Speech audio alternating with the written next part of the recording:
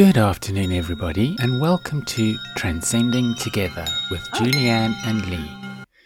Good afternoon, everybody.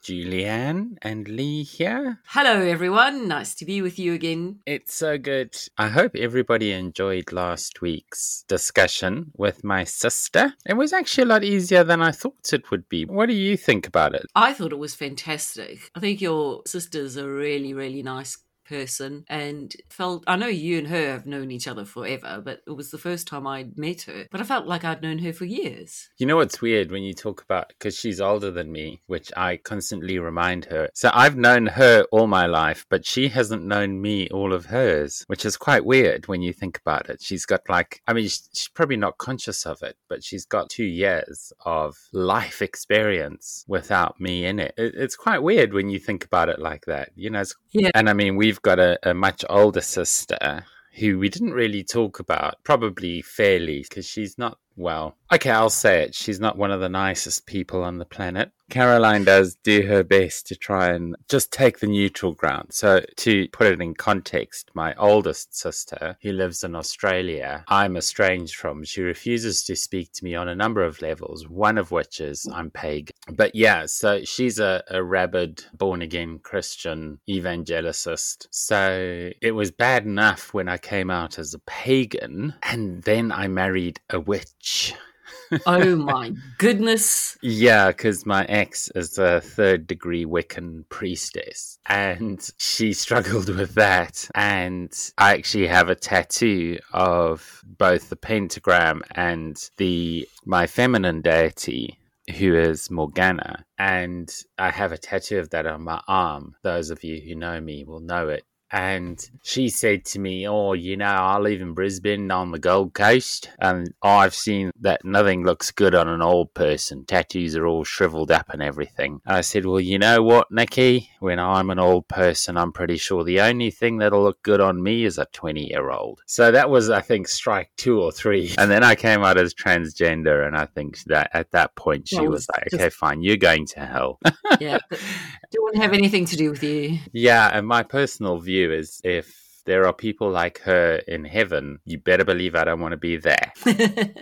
I certainly think all my friends will be in hell, so I think it'll be a much nicer place. Speaking of which, actually, I saw something the other day, it's a joke. Okay, so this woman dies and she gets to heaven, and God says to her, now that you're here is your dog who you lost so many years ago. And she's like, oh, my doggy, my doggy, my doggy. She's like, where's my cat? And then the next frame is just these cats having a party in hell, which is kind of right, I think, for cats. They're definitely the devil's angels. But anyway, what are we talking about this week, Lee? I think we've been sort of rabbiting on. I did Trans Pride the weekend before last, and obviously we had the interview with Caroline scheduled for last week, so we didn't really have an opportunity to talk about it, but I did mention it on my music show. But yeah, so I did Trans Pride. It was really, really awesome, and I've got a video up on my Substack, which is tigergirl.substack.com, and yeah, go have a look if you want to see it. It was a lot of fun, and it looked like a lot of fun. I saw your video on your Substack, and it looked like a very joyous occasion. It was really amazing, and when I consider if I put London Pride and Trans Pride back to back, I think I did talk about this, where I said that it really struck me at London Pride how the community in general has, the court of public opinion is that LGBT people are not a problem. If that was the case, there would be a lot more pushback. If you think of Just Stop Oil, everybody really hates them. And they do small things. They throw orange confetti around and everybody loses their minds. So, whereas when us non-heteronormatives have our parades, we shut down whole cities. And people don't mind. And it was quite interesting because on Trans Pride, going on the march, and because of the weather, we had weather warnings and all the rest of it, so we couldn't do the sort of Pride in the Park thing, which was a bit disappointing, because at the end of the day the weather wasn't actually too bad, but I guess you just don't know. And obviously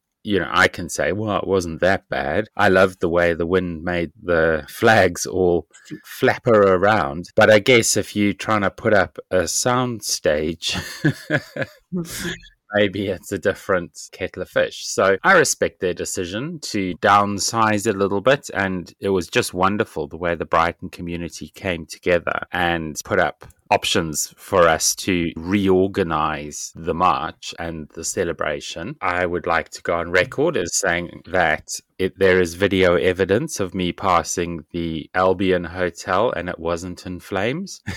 As much as I would like the fact that I think I'm so hot that the whole place went up in flames. I think it was all those hot trans people. But yeah, so the Hotel Albion burned down, and just fortunately none of that wasn't one of the venues where we had sort of decamped to. And it was amazing because it is obviously disruptive. And because the LGBT community is a minority community, when we have our celebrations, we do disrupt the majority. And it's just wonderful to reflect on the fact that people stuck in traffic. If you're sitting in a car, it would have been hot. The wind had a cooling effect, so it wasn't uncomfortable to be outside. But I can only imagine if you're sitting in a car stuck in traffic, that it must have been quite inconvenient. But everybody was giving us thumbs up and waving, and it just serves as a reminder.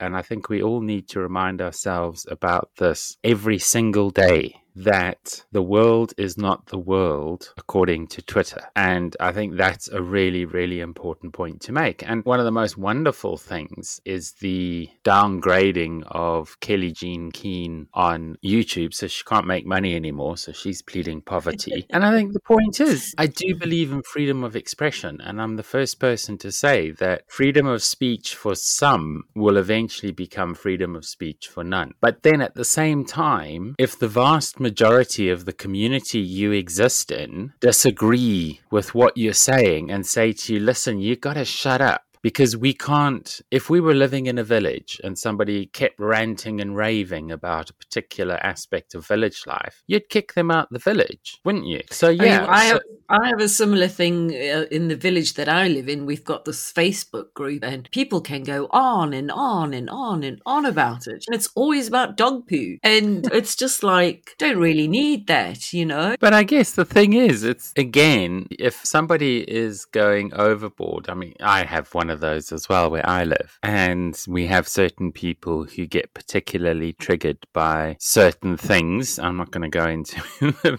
various details. I don't think dog poo is one of them where we are, but yeah, it's just interesting how when somebody puts something on there which is clearly an expression of something that doesn't fit with the community, people will shut them down and say, oh, you can't say that, or that's not right. And then they scream and cry and say, oh, I'm being attacked. You're like, no, you said something, and the vast majority of the people on this forum did not agree with you. And if you keep espousing that, then you will be taken off the community. And I just go back, if we were in the 1500s and living in a village and somebody was consistently irritating everybody in the village, we would say to them, listen, you either need to put up, shut up, or get out of Dodge. So banning people from YouTube and cancelling them and all of these things is a natural process of forming a consensus in the public mind. And the problem with something like Twitter is it lets everybody say whatever the hell they want. And Elon Musk is on record as saying he is a free speech absolutist. And I think ultimately what he will learn is that you absolutely cannot allow people to just say whatever they want without consequence, because there has to be consequence. What do you think? I totally agree. I would like to be able to not use Twitter, but it's one of those things where you cannot help yourself. You want to go in there and have a look, but I just wish there was some kind of like filtering where you could filter out the noise and just focus on interesting stuff without all the conflict. Oh, but now we're talking about echo chambers again. Yeah. So you can do that. You can just look at the posts of the people you follow. Although I find with that, the problem is some people I follow on Twitter are still trying to convince other people on Twitter that they shouldn't say so, that they disagree with them. And it's a futile exercise. So yeah, you do sort of, obviously I put these shows up a week later and I'd promote them on Twitter. So I have to log into Twitter to put the shows up. And invariably you get sucked in and you look at a few tweets and you're like, oh my God. But then having said that, what I saw today was all this news about Kelly Jean Keane whinging about now she's broke. And I'm like, okay, well, that was good news. So I'll take that. Oh my goodness, we need to go to break. So we're going to go and get some messages from our sponsors, and we will be back right after this. Oh, I love this. We continue in moments. This is good. Yes. You're logged to Trans Radio UK. Many website owners don't like their website hosting company or support provider, but are too scared to move to someone else in case they lose their site or it affects their business. Based in Telford, at Purple Prince Media, we will move your website to us free of charge with the best support possible. And if you're looking to start up a business, we're also here to design and build your website from the ground up with unbeatable prices on web hosting and dedicated servers. We're also certified Magento developers, which is the world's biggest e-commerce platform. So, rest assured, your online business is just a click away. Drop us an email on hello@purpleprince.co.uk or visit purpleprince.co.uk to get started.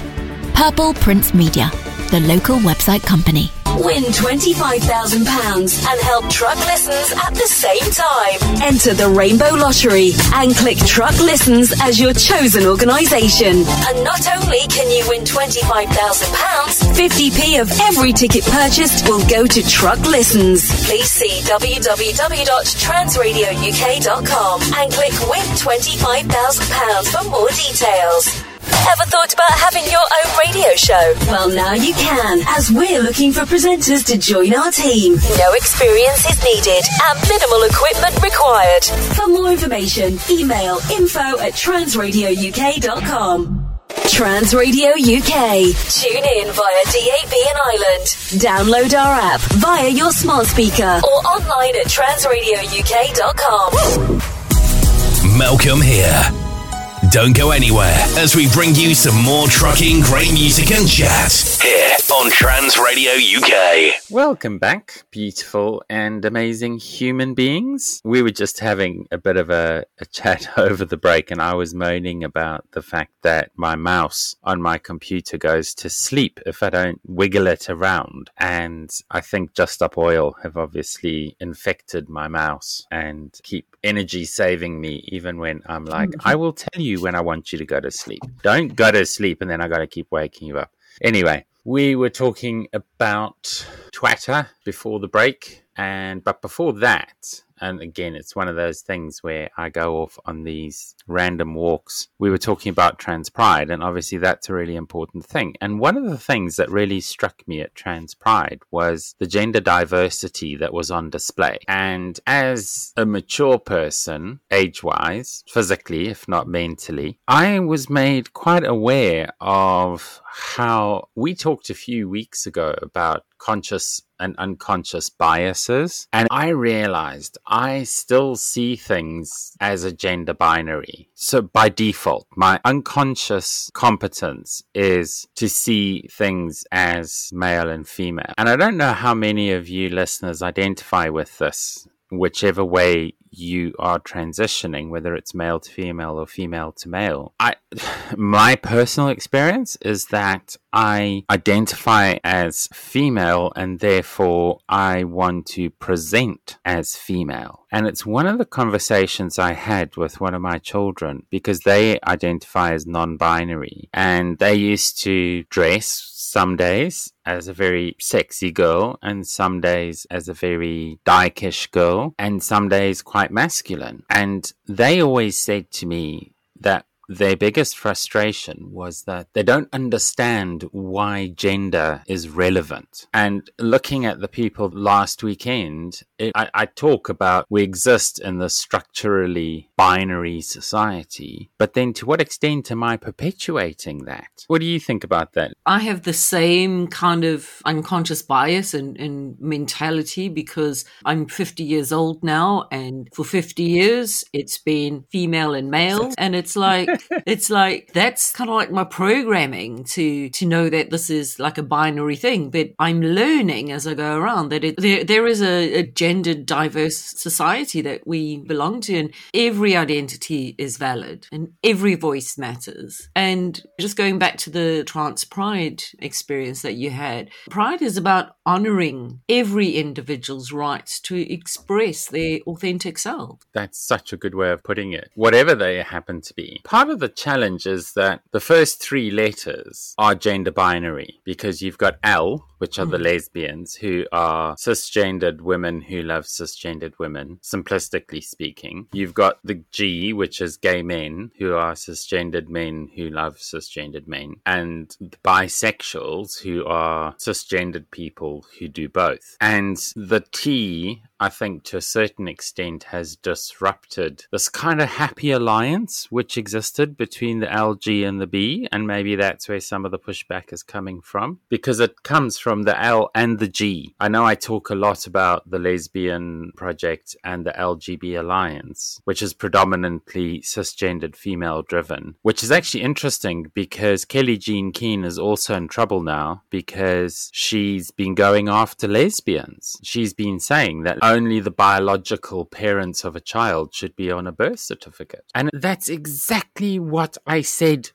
they would about.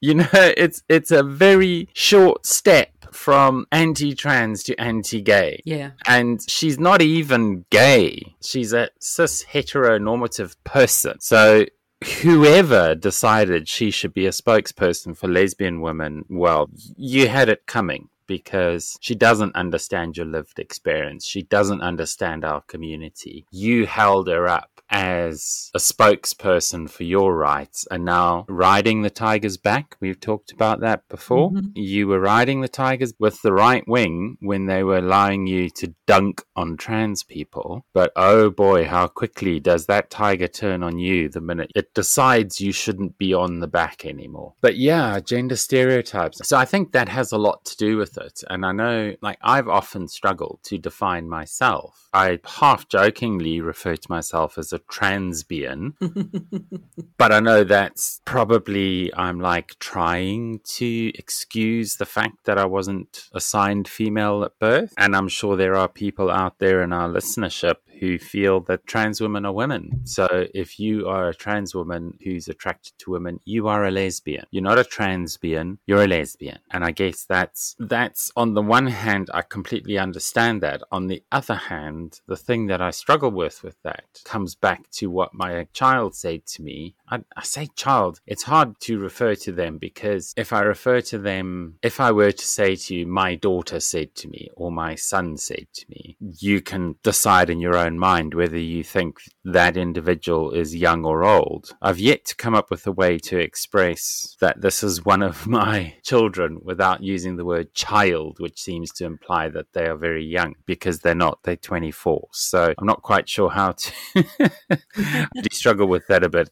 So to what extent am I perpetuating, and are we perpetuating, the gender stereotype by insisting that we lock ourselves into this particular definition? And it comes back to something which has bothered me for a long time. But before I get into that, Lee, do you want to come in? Because you were talking about something and I've kind of lost track of what you were saying. You also lost track of what you were saying. Yeah, I have, because I've been like listening contently, but I think what we getting on to talking about is just breaking the gender stereotypes by questioning the binary construct of gender and how that affects us in our worldview. Because like we were both saying, that's what we've grown up with. And I can almost feel the fear-mongering that goes on, saying, stay away from our children. Don't come after our children, because people with that kind of outlook on life are very much focused on the binary. There is only male, female, man, woman. There's nothing in between in their viewpoint. Yeah, and to hell with the emotional trauma they create for these children who don't fit squarely into the boy or girl. We've spoken at length about that. I think one of the good news news things that came out last week was the fact that Rishi Sunak was told you can't actually provide guidance to schools to tell them that they should out trans kids to their parents because there are, and I thought that was really good. So it sort of stalled things for now in terms of that, because I am very against outing children to their parents, because if children haven't come out to their parents, there's a damn good reason why they haven't. Yeah, but it does kind of come back to, I guess, for me, when I worked in banking and we used to do ID verification over the phone, right? And, well, actually, I can go even further back than that. So when credit cards first came out, a lot of people don't know this, but they used to emboss an M or an F on the card. I had no idea. Yeah. And it was back in the days with those zip-zap machines where you sort of handed over your card and I imagine a lot of our listeners don't remember it, but you gave your card to the shop owner and they would put it on this machine thing, and then they would put a triple layer piece of paper on it and go zip-zap. And take an imprint of your card. So obviously identity verification under those circumstances was rudimentary. You had to sign it and then they would check the signature. But obviously if you stole that credit card, it was quite easy to obviously practice the signature. And because it wasn't all online, if you reported your credit card as stolen, it would take quite a while before that card could be stopped. And in many ways, it could never be stopped because it was just on paper. But one of the things that they had was an M and an F embossed on the card. And the fact that not a lot of people know this is probably why it worked. And what it was, if a person who identified as male came in with a card that had an F embossed on it, it was a signal to the shopkeeper that possibly this wasn't the legitimate owner of the card. In a way, it kind of worked. But when I used to work in the credit card industry, and I first started working in the card industry in 1999, so a long time ago, I looked at that and I said, well, hang on a minute, surely people know this. So if I steal someone's credit card and it's got an F on it, I'm going to make sure that somebody identifying as female uses that card to perpetrate fraud. So someone in my little gang, I'll give it to somebody who's an F, right? But to a certain extent, it perpetuates through to today when you phone into the bank. And I know for many trans people, this is one of our biggest forms of frustration, is we go through all the identity verification short of a DNA sample, and they're still not necessarily convinced that we are who we say we are because we sound one gender or the other, which kind of perpetuates this gender stereotype. But there's more to say on this, and I'm going somewhere with it, I promise you. But we've got to give our sponsors an opportunity to come in and tell you all about themselves. So we're going to go to a quick break, and we will be back after this. Oh, I love this. We continue in moments. This is good. Yes. You're logged to Trans Radio UK. Are you trans and non-binary and feel like drugs or alcohol are impacting your life negatively? Why not check out Trans Sober? We're a grassroots peer support group for the community, by the community. Find us at www.transsober.org and join us online or come to one of our weekly drop-ins. We also offer other useful resources. Looking for business cards, flyers, in fact anything in print? We can help. Digital format specialists, www.printsmart.uk.com. Think smart, print smart. Did you know you can advertise with us for less than £1 a day? Call 0207 856 0584 or email sales@transradiouk.com. Trans Radio UK, a global radio station the whole LGBTQ+ community can be proud of. Are you looking for an intimate and affordable graphic design service? Are you an indie author needing help to publish your book? Theodora Rosenberg is here to help. With packages for marketing, publishing, and branding available, you're sure to be satisfied. Find out more at authortheorose.com. Trans Radio UK is on right now. Across the UK and beyond. Now, more of the music you love. Trans Radio UK. Welcome back, beautiful and amazing human beings. So just before the break, we were talking about gender markers on credit cards, which obviously you don't have anymore because the banks have obviously got more sophisticated ways of determining your identity. But now I remember at the time, so this was 23 years ago, I remember thinking to myself then, what is the relevance of a gender marker? Why is it an identifying characteristic? Why is it, if you think about it with birth certificates, why is it so crucial that we are marked as male or female? That's a very good question. Is it some form of control? I have no idea. Maybe that's something I need to go away and do a YouTube rabbit hole about. Why is it so important? Surely this is a being, and yes, everybody has two biological parents. Lee and I have a mutual friend who's pregnant who doesn't want the biological father on the birth certificate, which is fine. I mean, I don't have an issue with that. But the point is, every human being in existence has had a biological male and a biological female as a parent. As the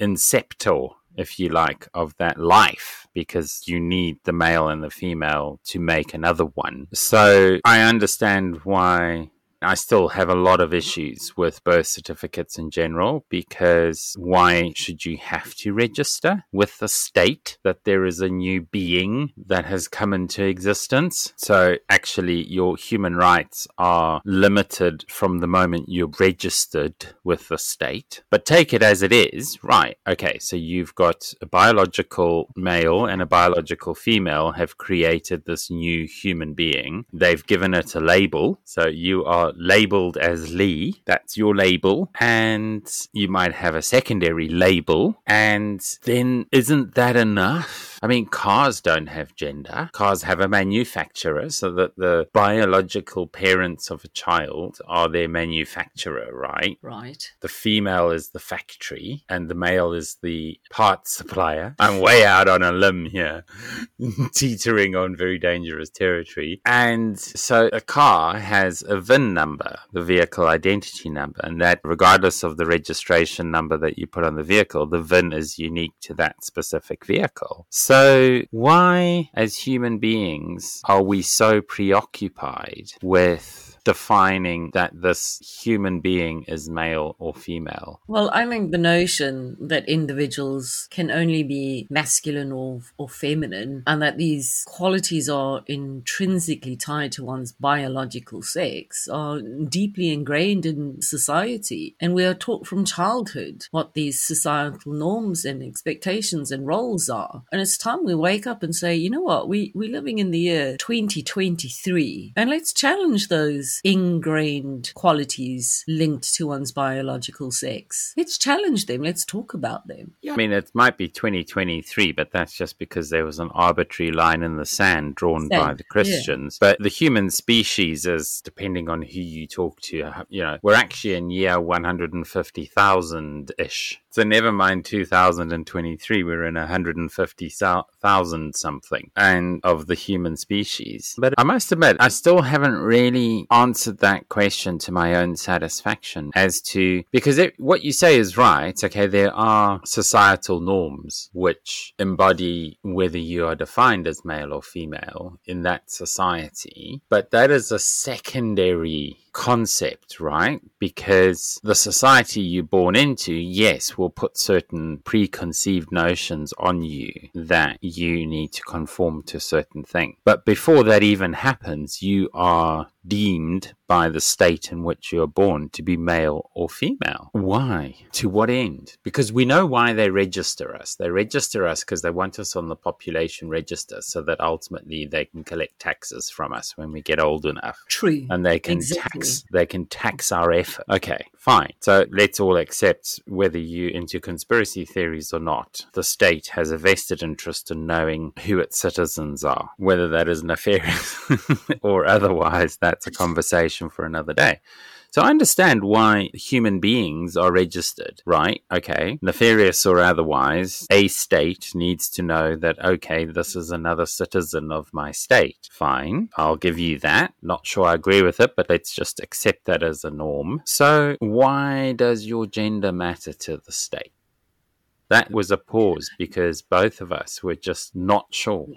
Yeah, exactly. I mean, it's a very good question, isn't it? Yeah. Why does it matter? Why is it on your birth certificate? Because we can understand why everything else is there. We can, states need to register citizens, but you've got a label, you've got a name, you've got your manufacturers. Why is a gender marker even on your birth certificate? Why does it matter? I must admit, I don't know. I don't know is the simple answer. I know what the consequences of it being on your birth certificate. I suppose, no, because it doesn't, I was going to say, I suppose because later on that individual could either be collectively a mother or a father in the traditional sense of it, and could either be the part supplier or the manufacturer of the next human being. But even then, why does that matter? There is a life. A life has been created. I am going to the state and I'm presenting this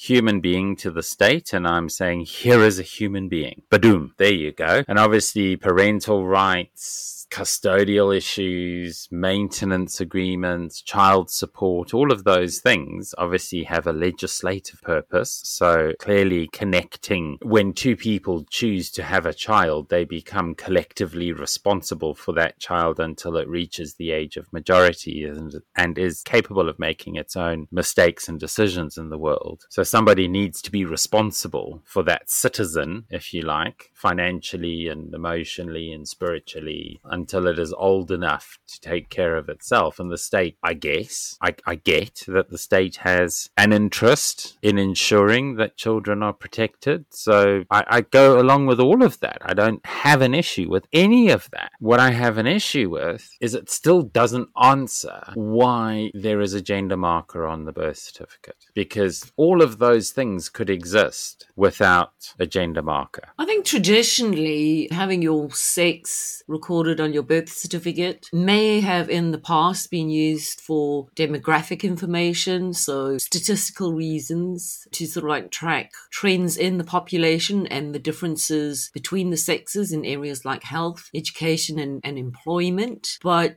is that really sort of valid now? Does that really matter now? Are those derivative, i.e. a consequence of that? Or no, I think you have a point there, actually. No, I can understand possibly, yeah. And I mean, especially in this country with our National Health Service, such as it is, we talked about the poor treatment of menopause, for example. Far more support goes to prostate cancer, which is a male-dominated disease, than goes to menopause relief. And you can't get certain contraception devices on the National Health Service, but you can get Viagra, which just shows you. Yeah. So yeah, I guess that has, to a certain extent, yeah, the state would want to understand the health of its population, its sustainability, because obviously you need a certain amount of parts suppliers and a certain amount of manufacturers, if you like. So yeah, to that extent, it makes sense that they would have an interest in understanding that. I guess it's we as a society have taken that and made it mean more than it necessarily needs to mean, other than a statistical point on a graph somewhere. And we're going to think about that as we go into the next break, and we'll be back after. Oh, I love this. We continue in moments. This is good. Yes. You're locked to Trans Radio UK. Do you need someone to talk to? On your own, it's like the days and nights are long. Feel you have no one that will listen. When you think you've had too much with this life to hang on.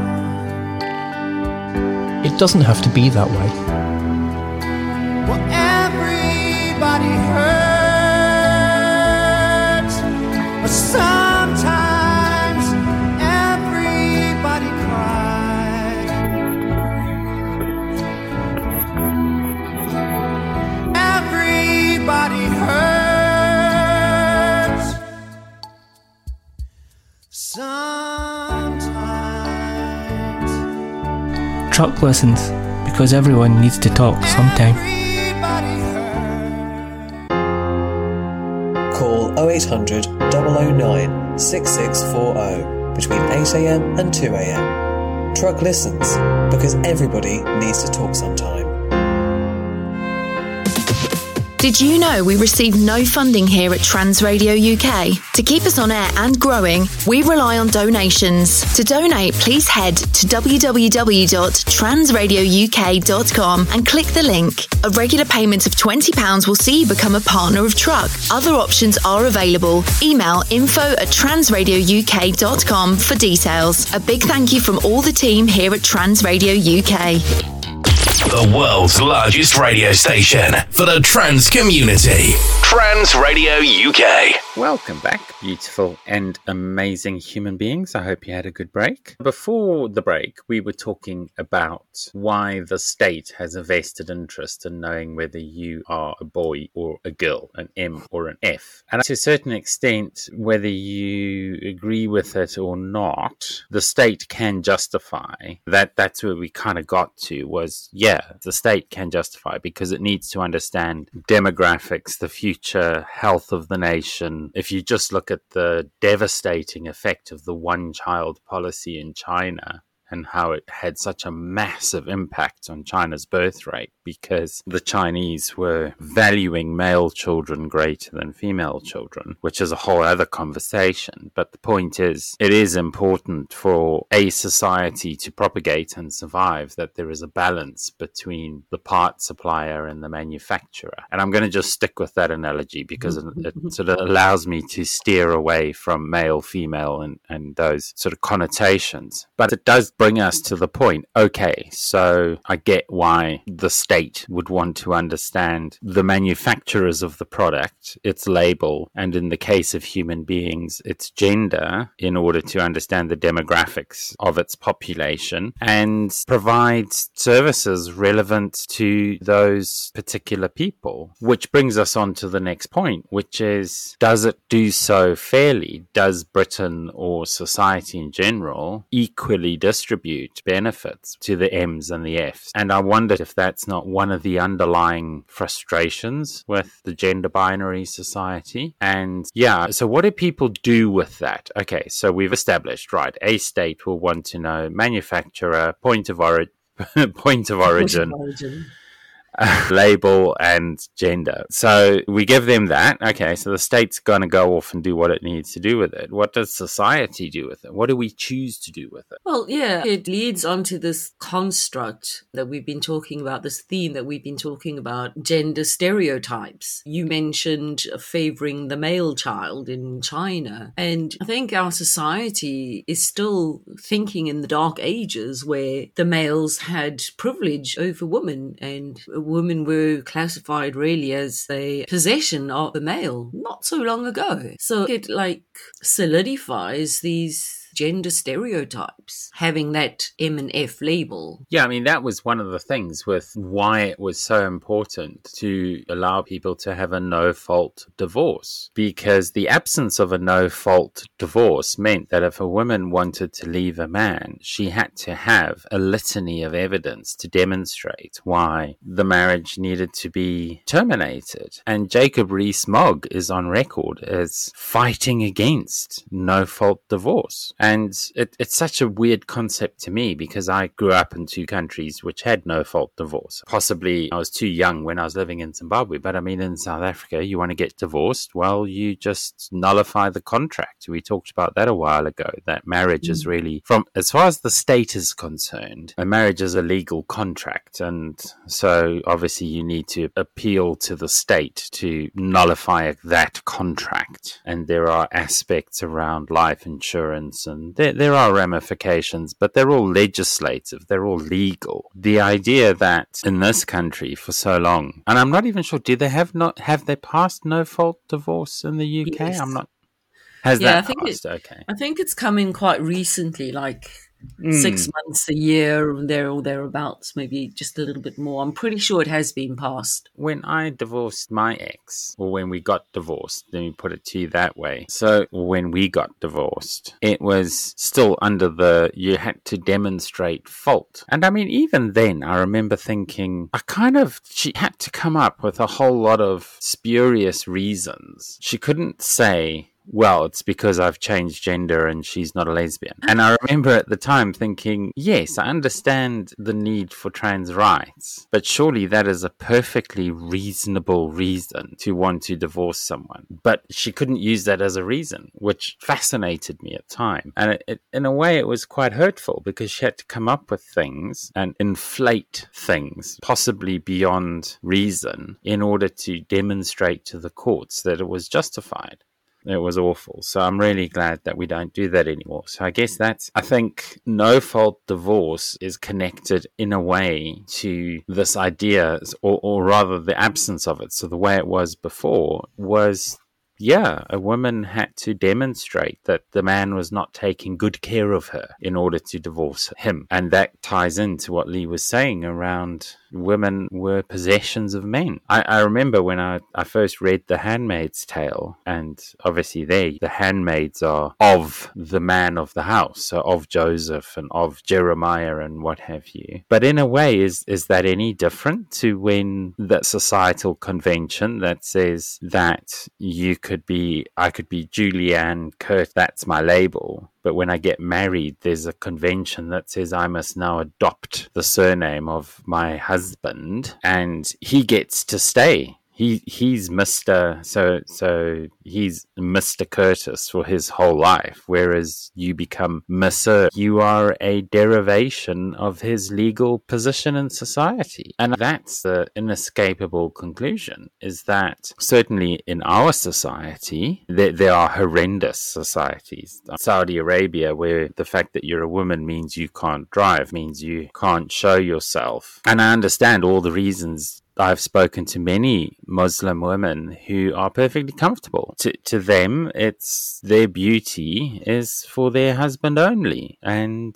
they don't mind it. It's a lot less pressure. So they don't actually have that Western society pressure to have makeup and dress up and look good all the time, and you need to smile more. So to a certain extent, there are advantages which have been shared with me by Muslim women who have said, yeah, but on the other hand, these are the benefits. But then things like not being allowed to drive, they all concede that's stupid.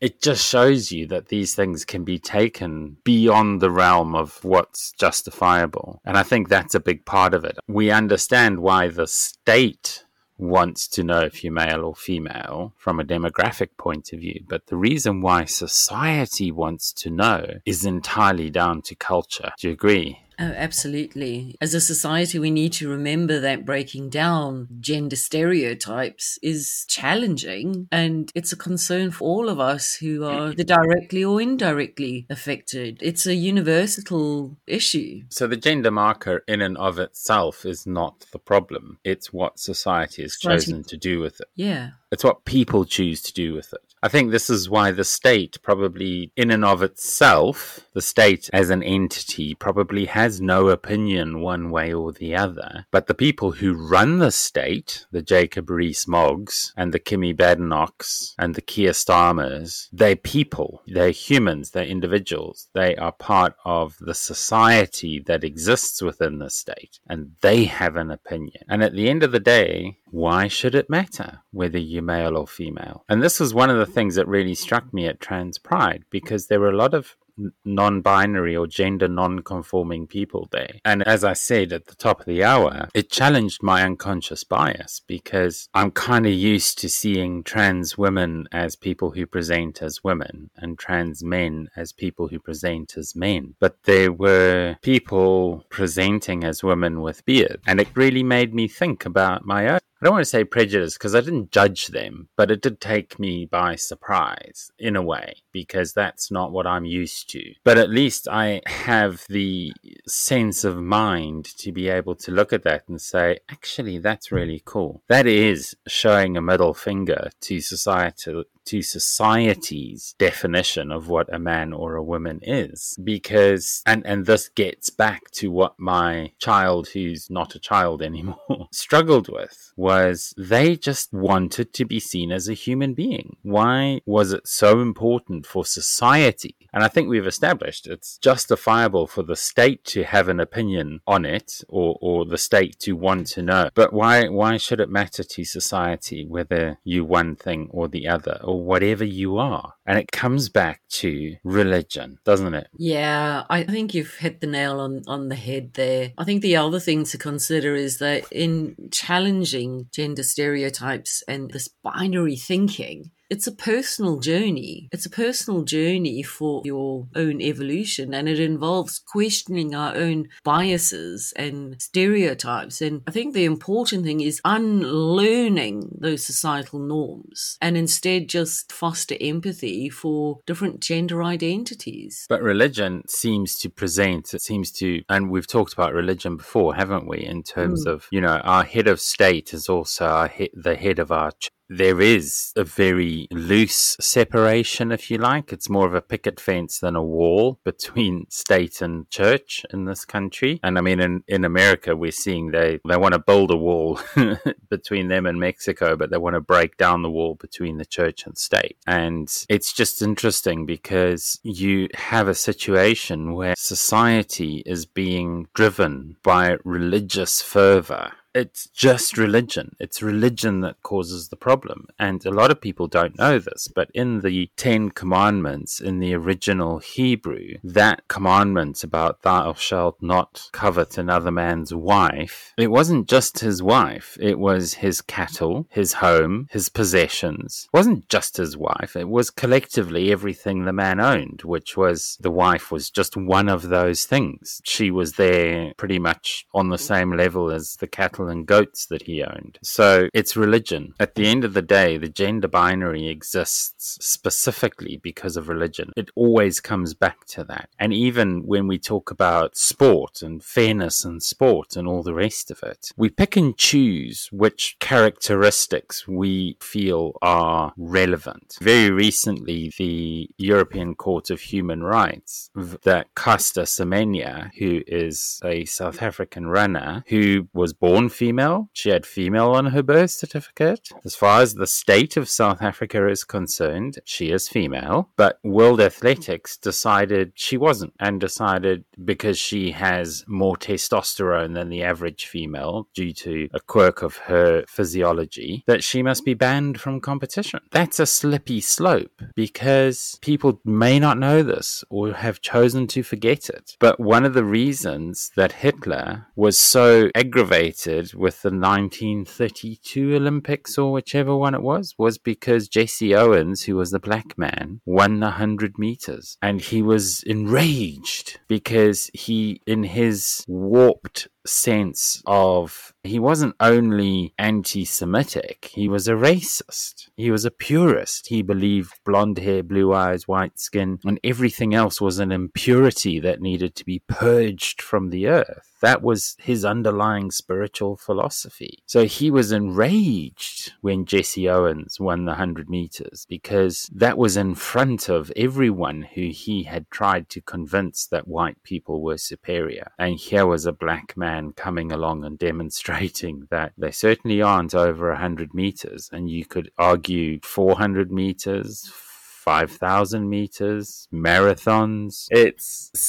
But it was people like Hitler who wanted to ban black athletes from athletics. So it's the same instinct that seeks to discriminate against people who don't conform. I'll be very firm on this point. It's not the state. The state has no opinion on it. The ban by the Rugby Football Union, the ban by World Rugby on trans women in rugby, the ban of trans women in athletics, in cycling, in swimming has not come from the state. It's come from the governing bodies who are not public sector entities. They exist to service the people participating in their sport. And that should include everybody, trans or otherwise. And for them to just say, okay, trans people can't participate is basically the same thing as saying, well, you know what, white people just can't seem to win the 100-meter sprint. So let's just ban black people because we've got to level up. We've got to do some affirmative action for white sprinters. I'm not saying we should, by the way. No, but it's a fair point that you raise, isn't it? Yeah. What is the difference? People would be outraged if that happened, yet why are they not outraged about banning transgender people in bus? Why not? And I mean, there have been successful white runners like Bruce Fordyce and Sebastian Coe himself. So there are exceptions, but equally so are there in the swimming pool. The swimming pool is predominantly white. Swimmers are predominantly white people, but there are black people who are world-class swimmers. So it's not, but it is almost in a way, it's the flip side of the same thing. And we all just sort of say, okay, well, that's fine. Clearly, people like Michael Phelps had a specific genetic advantage in the swimming pool, but nobody sought to take him out the pool. So why should they take Costa Semenya off the running track? And that's what the European Court of Human Rights upheld, was that some people are inherently, biologically superior in their chosen field. We don't limit people who are particularly intelligent and say to them, well, society, your IQ is too high for society, so we have to ban you from society because we can't have people with such high IQs running rampant in society because you're creating a disadvantage to everybody else. Could go on and on. There are so many examples. So why should being trans be one of those things? And it actually comes down to narrow-minded bigotry is all it is. It's all it is. Yeah. And just to link it back to your point on religion, I think it's people in society that follow a religion,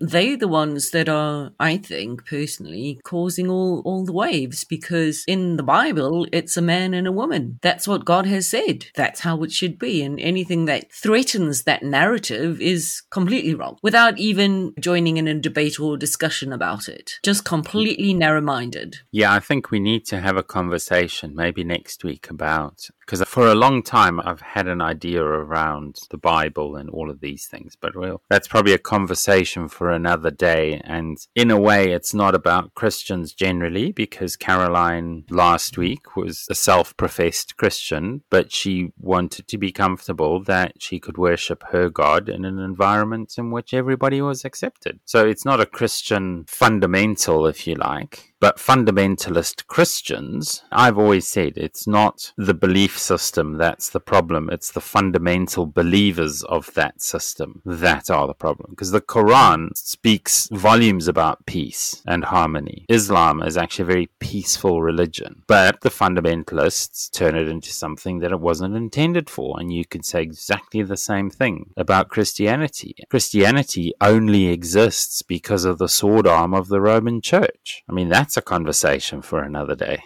Yeah. Conversations for another day. But in terms of wrapping this up, it's definitely, I think what we've answered is we can understand why it's important to the state, but it's people. It's not the state that is at fault for putting gender markers on birth certificates. They have a legitimate reason for wanting that and needing that. It's what people then do with that information. It's people that are the problem. And that's my last word on the subject. What's your last word on the subject, Lee? Yeah, I mean, I think the path to dismantling the damaging construct of gender stereotypes and in fact, just challenging this binary thinking is neither straightforward nor easy, and it demands that we are committed to personal introspection. And it's a path that we must tread, for it lies in a society. We want to live in a society that embraces diversity and champions equality, and just,